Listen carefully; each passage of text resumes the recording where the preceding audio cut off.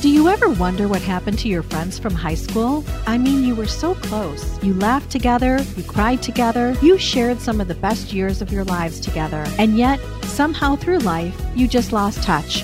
Now it's time to relive those moments once again. Introducing the podcast that takes you back in time to the place where it all began. This is Class Reunion. We're bringing you all the gossip, secrets, and scandals from your high school days that you won't want to miss. Join us as we catch up with old classmates and dive into the wildest stories from our high school days. From those legendary parties to the infamous cliques, we're spilling all the tea on who's who and what really went down. So grab a seat, turn your volume up, and get ready for a trip down memory lane.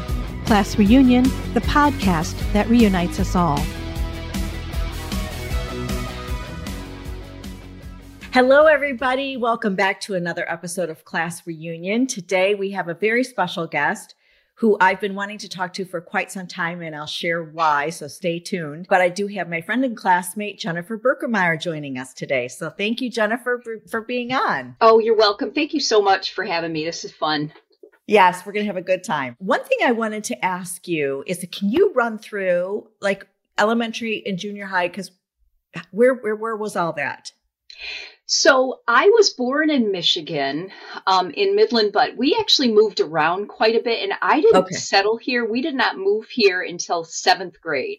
So I started at West Maple Middle School, which is now an elementary, West Maple Elementary. So that's where I started in 7th grade. So I was not here for elementary. Okay, that's what I thought. Yeah. And then you caught right back up. So I met you at Groves, and yes. Interesting thing that I wasn't sure. Have you been in the yearbook in a while?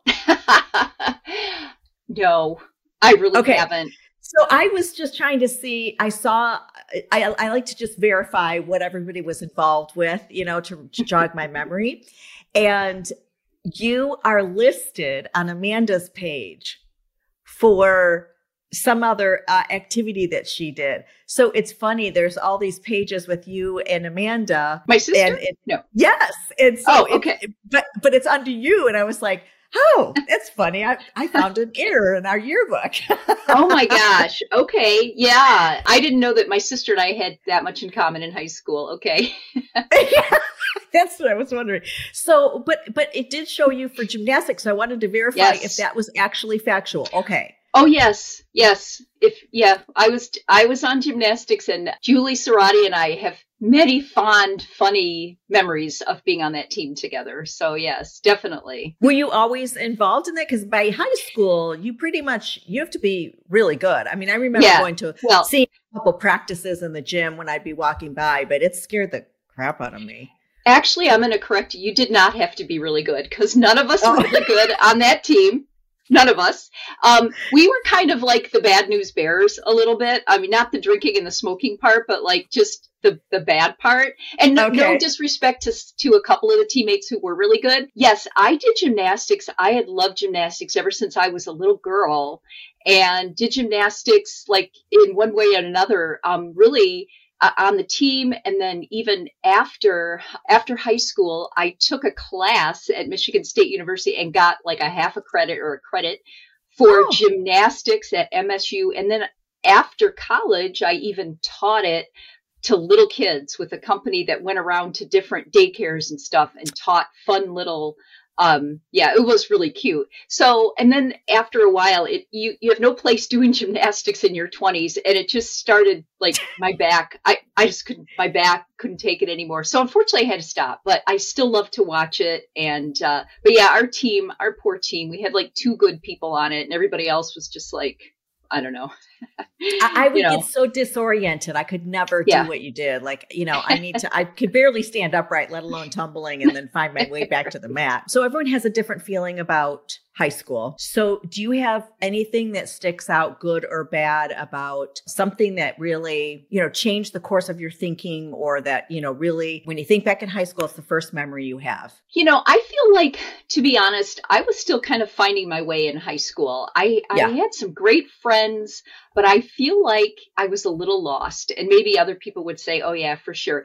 But looking back, I feel like some people were so super confident, and here I was just kind of wandering around trying to find my way. And I don't feel like I gained that like personal confidence until college for whatever reason. I think everybody develops that at a different stage. For me, it was kind of like in college, but met some amazing people. Like I already mentioned, Julie and Debbie Dubensky and I, she was my bestie, and Carla Walker, who's Carla Walker Goodhart now. She and I were also great friends, just being kind of wide-eyed about everything. I do have a great memory of Mr. Buck's court cases class. Like if people ask me, I don't know if anybody, I think that was like an elective maybe. And so not everybody got to take it or something, but it was. And then especially when people started hearing about how amazing it was, people really wanted to take that. But that's one of my great memories. I liked English too. Mr. Wilson, people have commented on his really unique teaching style. Tell me something about, say something about, and then he would say it. And it was always these really like obscure mentions of the section we were supposed to read. And so I do remember that, and just, a lot of fun times. Oh, I have something. Can I say something else? Yes. I passed out after giving blood at high school. And I don't know if people, so my memory of it is that Christine Wick, because I was always on a diet in high school, like fad diets, before we knew what was healthy and what was not. All of us. So all of us, right. So I got to school that day and there was a blood drive. And because we didn't have all this information about you're supposed to eat before you give blood, I was on this fad diet. It was like 2 p.m. I hadn't eaten anything. So I go to give blood, sit up, and then they set you down at a table where you're supposed to drink juice and eat sugar cookies to get your, the sugar back going on and all that. And so nothing's wrong. I'm sitting at the table and I'm eating sugar cookies and I'm talking to Chris Wick, who's sitting right across from me. And all of a sudden I can't hear what she's saying, but I can see her lips moving. And then she's leaning toward me and she's like, Jenny. And that is the last thing I remember. And then I woke up in the nurse's office and she was like, you passed out. And I'm like, oh my God. And then I went there was like a football game later and everybody was like, are you okay? And then as an adult, I look back at that and I'm like, what did I look like? What did I look like as I like fell over? I don't know. That's the only thing I could think of was what did I look like? I was trying to get involved in, some student office and I did the blood drive. So I was giving the cookies and the juice and everything, and I don't recall that. So I hopefully, didn't help you faint. But I remember every girl coming in with the same reaction, which is, I haven't eaten, because that's how we lived. And it was like, I'm sure you weren't the only one that passed out, but it was right by the auditorium, and we all were, lined up. I remember that. So I was part of the culprit that made you faint, I'm sure. That's funny. So you are in Farmington currently. Yes. When did you leave the Birmingham area? After college, I moved home after college. Did you go to MSU or where did you? I did go to Michigan State. Yep. I had met this group of people at MSU who were amazing. And I particularly best friends with this one girl. And she and I had got the travel bug, and we decided the best time to travel, to take a big trip, is right after college when you don't really have, huge commitments. You haven't got a job yet. And so a lot of people were going to go to Europe for their little travel thing. And she and I decided to go to Australia. It was like the time of In Excess and, Crocodile Dundee. And like, we were just caught up in the whole Australia thing. And so I lived at home with my parents for a year. She lived at home. We saved a bunch of money. We went to Australia and the South Pacific for 3 months. It was amazing. When I came back, I lived at home a little bit longer, saved a little bit more money. Then I rented a home in Royal Oak for a little while. At some point I got married. I was married for almost 3 years, not the world's shortest marriage, but and we lived in Southfield. After that, I lived in Redford for a little while. And then I bought a home in Farmington Hills 23 years ago. And that's where I've been for 23 years. So amazing. And you mentioned Redford. I know this is going to sound really silly, but I know you'll understand. So I lived in Dearborn when I got married. Okay. And I remember thinking, like, not where am I? I obviously knew where Dearborn was, but it's just so funny where you're just in your little radius in your bubble. And then when I moved to Troy, if you had told me I was going to live in Troy, I mean, back in the day when we were at Groves High School, crossing Big Beaver, doing any of that or like going that direction just seemed so far away. Absolutely. And now you're like, there. You live in Shelby Township. Yeah. You live. It's just amazing how the world opened it up. But definitely. I don't know if you felt that way when you were in Redford, but once I, went further away, it was like, gosh, I'm in such a different area. Yeah. Yeah. Okay. So I want to get to something we have in common and why I was drawn to having you be a guest, which of course I wanted you to because we went to school together. Mm-hmm. But speaking of Facebook, your story, I've been watching for quite some time. And that's what's interesting about Facebook. Not everybody interacts directly with everyone, but your storyline hit me like a ton of bricks, which I've shared with you before we got together. But for those of you that don't know my story, around the same time that Jennifer went through her adoption story, which she's going to share here, I was doing the very same thing. So I had a son already through my divorce, my first marriage, and always wanted to have more children, but did not want to go back down that aisle again. Like you've had your engagement that you've canceled. I've done that before. And, but I always knew I wanted to be a mother with a larger family. Like that was my story of being a mom wasn't quite over yet. So I had gone through that whole process of wanting to adopt a child from another country. I started locally. I went through Catholic Social Services. They told me to look on the website, for like 17-year-old kids, which I was like, I'm going to have one that's not going to listen to me sooner than later. And it was really an arduous process. So I had such an interest in your story because I feel, and this is me speaking, so I want to hear your viewpoint. I feel like it's a journey that no one can fully grasp. And I was really surprised by the support I received from unsuspecting people and the questions I got from really close friends. And I just kept going through it no matter what. And I couldn't get why it was even a question, if that makes sense. It was a really lonely process for me, only because I just don't think anybody really understood that I could take this on, love a child unconditionally, and why am I doing that? And so fast forward, and Jennifer knows the story, I was actually going through Guatemala. You have to do all of your paperwork, your home study, your fingerprints. And it didn't work out because Guatemala's government shut down. And then I went to Panama and it ended up being a girl that didn't exist. I was 2 weeks before flying out. And it wasn't the miscarriage that a lot of women go through, which is a whole nother process. And I don't want to undermine what that does to someone emotionally. But for me to get that close after a 2.5-year journey, thinking this is my child, right? And falling in love with this picture and this potential and this family, and it disappears, I couldn't get over how dismissive everyone was by it. Yeah. And we've talked about, so that's why I'm so wanting to open up this dialogue. That's just the negative side. There's a whole bunch of positives, but did you go through this with open arms with all your families and friends and walk through me for how you decided to do it and what the... So first of all, Leanne, you're completely right. And like I expressed to you when you first told me this story, and I appreciate your sharing it with me, I completely understand, or I can understand how you felt.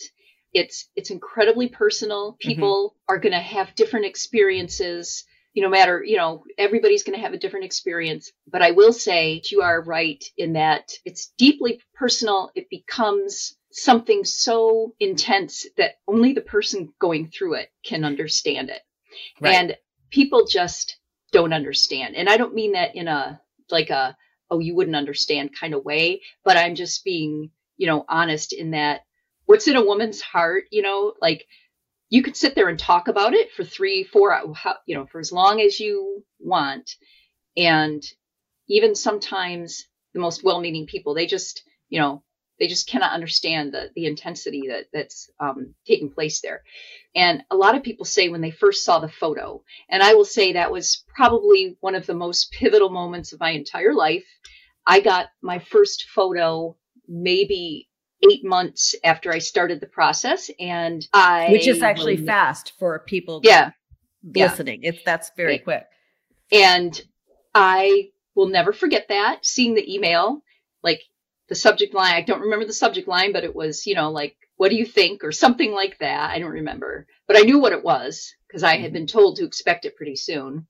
And I remember where I was sitting, I had my laptop in my lap and I took a deep breath and I clicked on the picture and I didn't even hesitate. And I wrote right back and I said, yes, of course, she's beautiful. And so some people say like that is the time when they become yours. And for me, so I adopted from Haiti. For a lot of people know that, some people don't. Before you get that picture, you're not limited to that picture. Your mind is everywhere. Now I had specified a girl, so I knew it's going to be a girl. So what is she going to look like? How old is she going to be? What is she going to be wearing? What's her personality? I mean, there's all of these different things. And so honestly, I had made space for a little girl in my heart, even before I saw, the image. And then you get the picture. And even though you have a picture, I didn't get any videos. So I didn't know what she sounded like, how she felt, how heavy or light she was, her personality. Could she walk? I mean, I didn't know any of that kind of stuff, but immediately they're your child. Mm-hmm. And so the process goes on. So how old was she when you actually went? And let's talk about that conditions, like when you got there. So I had gotten to visit her orphanage in 2011 when I had been matched with her, and we had gotten special permission before we went in 2011 with the church to go to the orphanage. And we spent a few hours at her orphanage.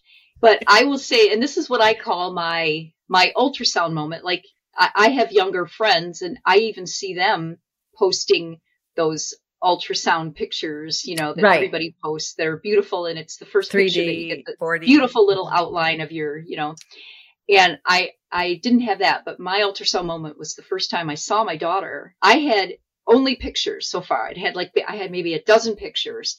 And, to be honest, she looked a little different each one. She had different clothes on. They had her hair different. So I went into that orphanage not sure if I would recognize her.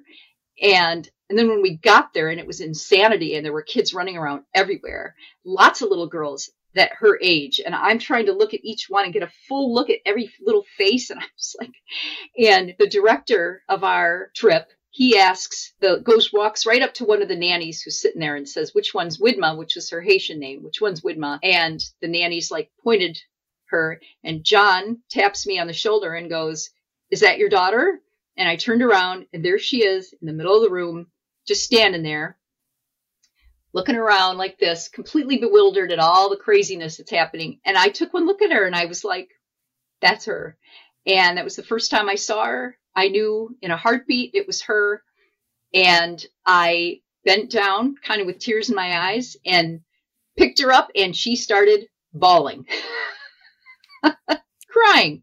I was like, oh, no, that's not how this is supposed to go. But anyway, so that was my moment. And which is true parenting, by the way, right? Right, exactly. Yeah. Nothing goes how it's supposed to, right? It's not yet. Nothing is storybook. But God, yeah, so tears in my eyes. We got to spend the next few hours together. I did get her to stop crying. And just when she got used to me and was kind of hugging me, and she was so she would have been 2 at the time. Okay. Maybe 2.5. Because I took her upstairs, and up to that point, she'd not been allowed to go upstairs. They had a baby gate across. I took her upstairs and I was carrying her. And at that point she was pointing out where she wanted to go, Oh. So here she was pointing to that. She wanted to look out the windows. She pointed to the windows, and I was showing her the windows. And then she wanted to read a book. And so I think the book was in English. She didn't understand a word I said because, different language. But, and then right when she was starting to feel comfortable with me and had accepted me, it was we had to go. And so that was but I knew it. Thank goodness I had prepared myself for that, because people were asking me before we walked in, they were like, how are you even going to be able to leave? And I'm like, look, I got this. I know the process. I'm going to follow it, and I know where the ending is going to. Yeah. Yes, yeah. I'm prepared. It's a preparation in your heart. I knew it wasn't going to be. I wasn't going to be leaving with her. I knew I was going to get to meet her and then have to leave. I do want to pause because I think you've set up what Haiti is like with the children, and it's prompted you. 2 things you did is you've embrace the culture your daughters come from in a beautiful way, which is wonderful. And then it became, life with a purpose for you after the adoption. You could have come home, assimilated into everyday life, and that was that. But you really have taken on a new avenue and a challenge to support and provide safety and security for the children even today. So do you want to take a moment and run through, because I just wanted to have the story come up, and then you ended up sharing on Facebook this news article that was, and I know it's not just you, it's a whole village of people that are working towards a better cause for the children of Haiti.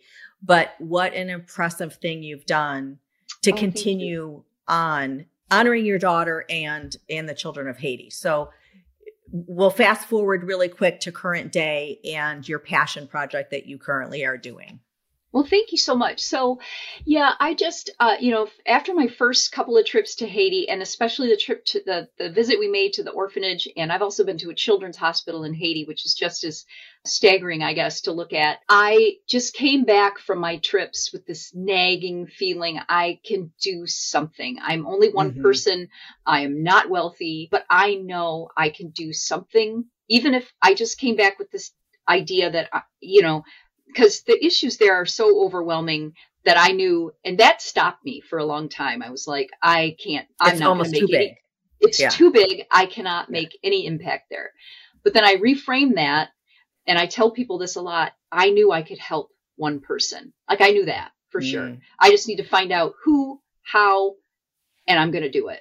And so gradually, but then when I first brought her home, I was a single mom, and I was so overwhelmed. I went from being a single mom to like a parent overnight to a beautiful 4-year-old girl.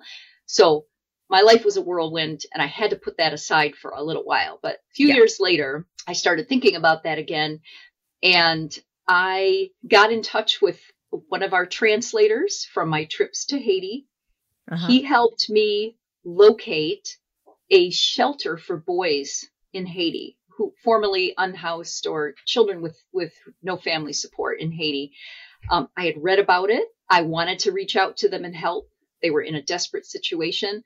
He helped me get in touch with the director there. We supported. So then I thought, well, I can't do this on my own. I reached out to some of my really good, friends who I knew would be amazing on a board of directors.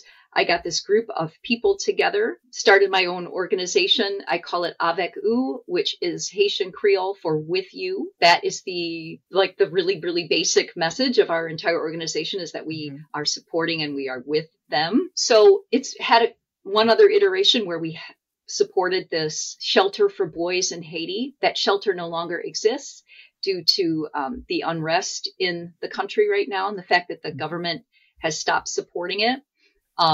So we started our own home, and I took the advice of my directors in Haiti. I trust them implicitly. They know their country.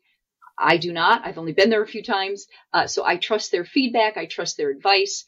And they said they wanted to start their own home. So that's what I do. I have 6 amazing, amazing board members, all women. That's not how I started it out. And hey, any guys out there want to get involved? You are welcome. That's right.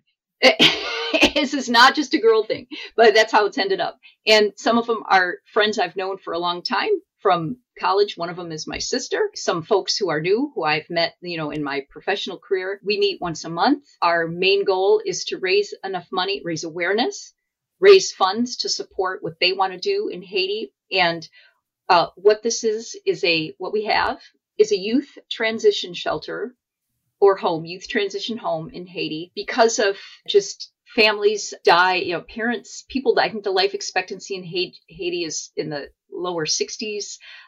There's disease, very preventable diseases, but access to medical care is almost non-existent unless you're wealthy there, which is only, I think, 5% of the population. Lots of reasons children in Haiti find themselves without a home, or in a home situation where they're being abused. Unfortunately, there's a large child slave population and problem in Haiti.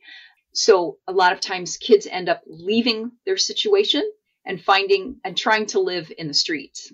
And I'm talking mainly about the capital of Port-au-Prince, where it's crowded, congested and dangerous, even in the best of situations, and especially now if you keep up with the news on Haiti. So the government, our directors at our home, work directly with the Haitian Social Services to identify the most at risk, and they bring these kids to our home. There's kind of an interview process. We make sure the kids are ready to be in a home, and then they share a room, they get food, access to education, they get clothes, toiletries, they get something they haven't had in a very long time, which is safety and a feeling of security. They get access to a mental health counselor. They get occasional like art, other life skills, entrepreneurial. We taught them how to make soap once. We've had artists come in. We've had people come in and teach them dance lessons. They do scout talks where they just talk about, life skills and how to be a professional in the professional world. And we provide trade school opportunities to the older kids, like 15, 16, 17. They can go to trade school. Learning how to sew in Haiti will at least get you a chance at a job in one of the garment factories. We've sent kids to sewing school. We've sent kids to backhoe school. So learning a construction skill will also get you a really good chance at a job there. Tiling is another thing that's important there. Windows, like putting windows in. So, and then the younger kids, they go to just like a K to 12 school. And you had mentioned like some of these kids, previously to you trying to pull this building together, were sleeping in the kitchen of some of these buildings. Oh, yeah. So when we were supporting the shelter for boys, for 150 boys, I read a news article about the conditions there and I was horrified. And then when my friend in Haiti met the director, he sent me some pictures that he took. He took a tour of that and the mattresses were long gone and they just had the metal frames. And so they were essentially hanging the metal frames of the beds had become like places for them to hang their clothes after they washed them. So that's where they hung their clothes. And they were just literally sleeping on the concrete floors anywhere they could find room in this building that at one time was very nice, but that was in the 60s and the 70s. Their kitchen hadn't functioned. The stove stopped working a long time ago. So they were building fires in the courtyard anytime they wanted to cook anything. They were fortunate to get 1 or 2 meals a day. It was just like the toilets had stopped working a long time ago. No money to get them fixed. So they had like removed the plumbing and just using the holes in the ground. I mean, I could go on and and this is where, I just think what you're doing is wonderful, so necessary, life-saving, all of those good things, combining it with help and resources for education and skills. Yeah. And I think that you may be a mother of one in the United States, but you're the mother of many in Haiti, right? That's really sweet. Thank you so much. And I should say the goal of every of one of our children there is to place them back with family in Haiti.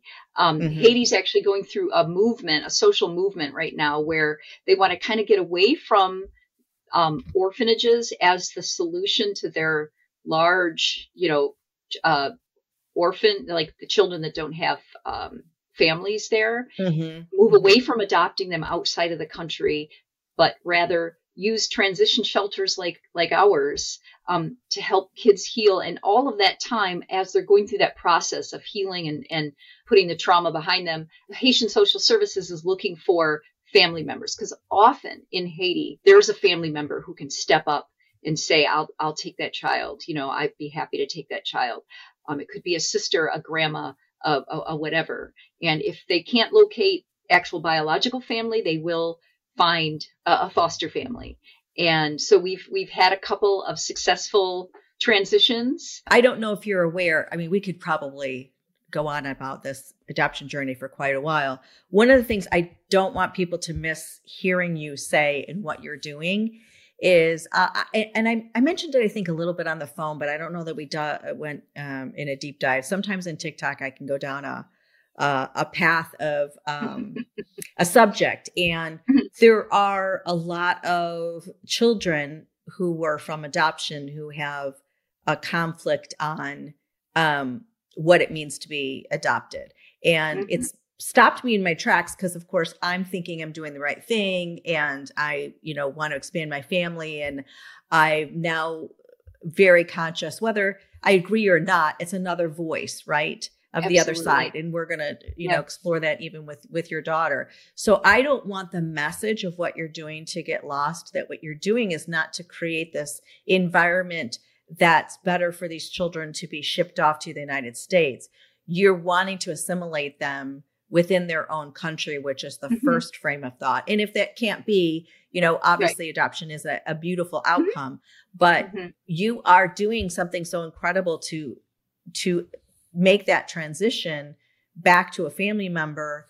And I don't want that to get lost either, because that is a huge change of thought that a lot of these orphanages, as you use that term, whether it's in Russia or China or whatever, your approach is so unique and noteworthy. And I just want to pause and make sure that that's acknowledged. Well, I appreciate that. And thank you so much. And you know what? I am not gonna I'm not going to go there. I mean, I have mixed feelings, 100% mixed feelings. Obviously, the only way as it turns out, was able to become a mom was through adoption. So I'm never going to knock it. I'm right. It brings need and need together. Correct. And it's, of course, it is not, this is not the path that many of us choose. If you'd told me 20 plus years ago that I was going to be single and have a daughter from Haiti, I'd be like, nope. I'm going to be married and I'm going to have a couple kids and, Right. So it's not it, but it does help a lot of people on both sides. It helps a lot of people. And fortunately, I haven't had a lot of, there's so many I think in any subject, if you dig into it, there's a lot of negativity, even in things that seem awesome. But if you go just below the surface, there's a lot of criticism directed at, let's say, folks like me, bringing, I'm not a suitable mom for a child of color. Like I've had that thrown at me a little bit. But for the most part, 99% has been completely supportive. Amazing support from everybody. Everybody I come into contact with. So I'm not going to, but there is a lot of, it's a complicated issue. It's complex. It is. And so we look at it as, it's what Haiti prefers now. It is what they would like to do. They see their children as their future. Like there's even songs that have been written with that title, I think. Anyway, but it's true. And so what they see is these beautiful children getting adopted to not only just the United States, France, everywhere. And so there's this movement. They are saying, hey, why are we doing this? Why can't we try and keep some of these amazing little, bits of our future here? And so that's the movement. But you're right. It's a very complicated issue with strong feelings on both sides. So there was a moment in my life when I looked into that abyss and I got out. I'm like, I don't want to know what people are saying and what they think, because it's just really about me and my daughter. Hi, this is Jennifer Berkemeyer, founder of the nonprofit organization Advocacy, which means with you in Haitian Creole. Today, I'm going to share my story of how and why I started a nonprofit that supports critically vulnerable children in Port-au-Prince, Haiti. I've loved and been fascinated with Haiti ever since college so many years ago. I've made 3 trips to Haiti and, as a single parent, adopted a beautiful 4-year-old girl from Haiti who's now 14 and the light of my life. She's also the inspiration for my nonprofit that focuses on at-risk kids in Haiti. Imagine being in a distant country, surrounded by incredible need and witnessing impossible human challenges. What if you knew that with a bit of effort and support, you could change the direction of a life, or 2 lives, or a family, or even a community? Every man, woman, and child around this world deserves a chance at success and to live proudly and with dignity. This understanding represents the true essence of our mission: to heal, uplift, and empower our most vulnerable citizens. Thanks to the support of my amazing friends and family, Advocacy has a beautiful transition home in Haiti where about a dozen children live as they heal from trauma and strengthen as they prepare for family and community reintegration. Our organization is small, but our impact is mighty. I invite you to be a part of this incredible journey. Regardless of where you are in life, Advocacy has a place for you. We welcome your support, no matter what form that may take. You can follow us on social media, donate a one-time donation, become a monthly donor, or shop from our online store, which has items that are inspired by our children in Haiti. We can help you turn your empathy into action. Visit our website at www.avekou.org, avekou.org, to learn more and to get involved. We are looking forward to hearing from you. Thank you. I appreciate your time so much, and have a great rest of the weekend. And Thank you enjoy the fall season. Listen, you've been so complimentary of me. You are amazing. You are amazing with what you're doing, with how much you're bringing into the lives of other people. This is nobody else is doing this. You're doing it. So this is amazing. Thank you. Thank you so much. Thank you. Oh, that's very sweet. Okay. Well, we'll talk again. I look forward to obviously seeing you next summer at the reunion, but until then we're going to keep in touch. So thank you so much. I appreciate it. Thank you. Thank you so much. Okay. Thanks, Jennifer. All right, friends. That's it for this episode of Class Reunion Podcast. Thank you so much for listening. And if you enjoyed this episode, please subscribe to the show, write us a review, and share this podcast with a friend. Until next time.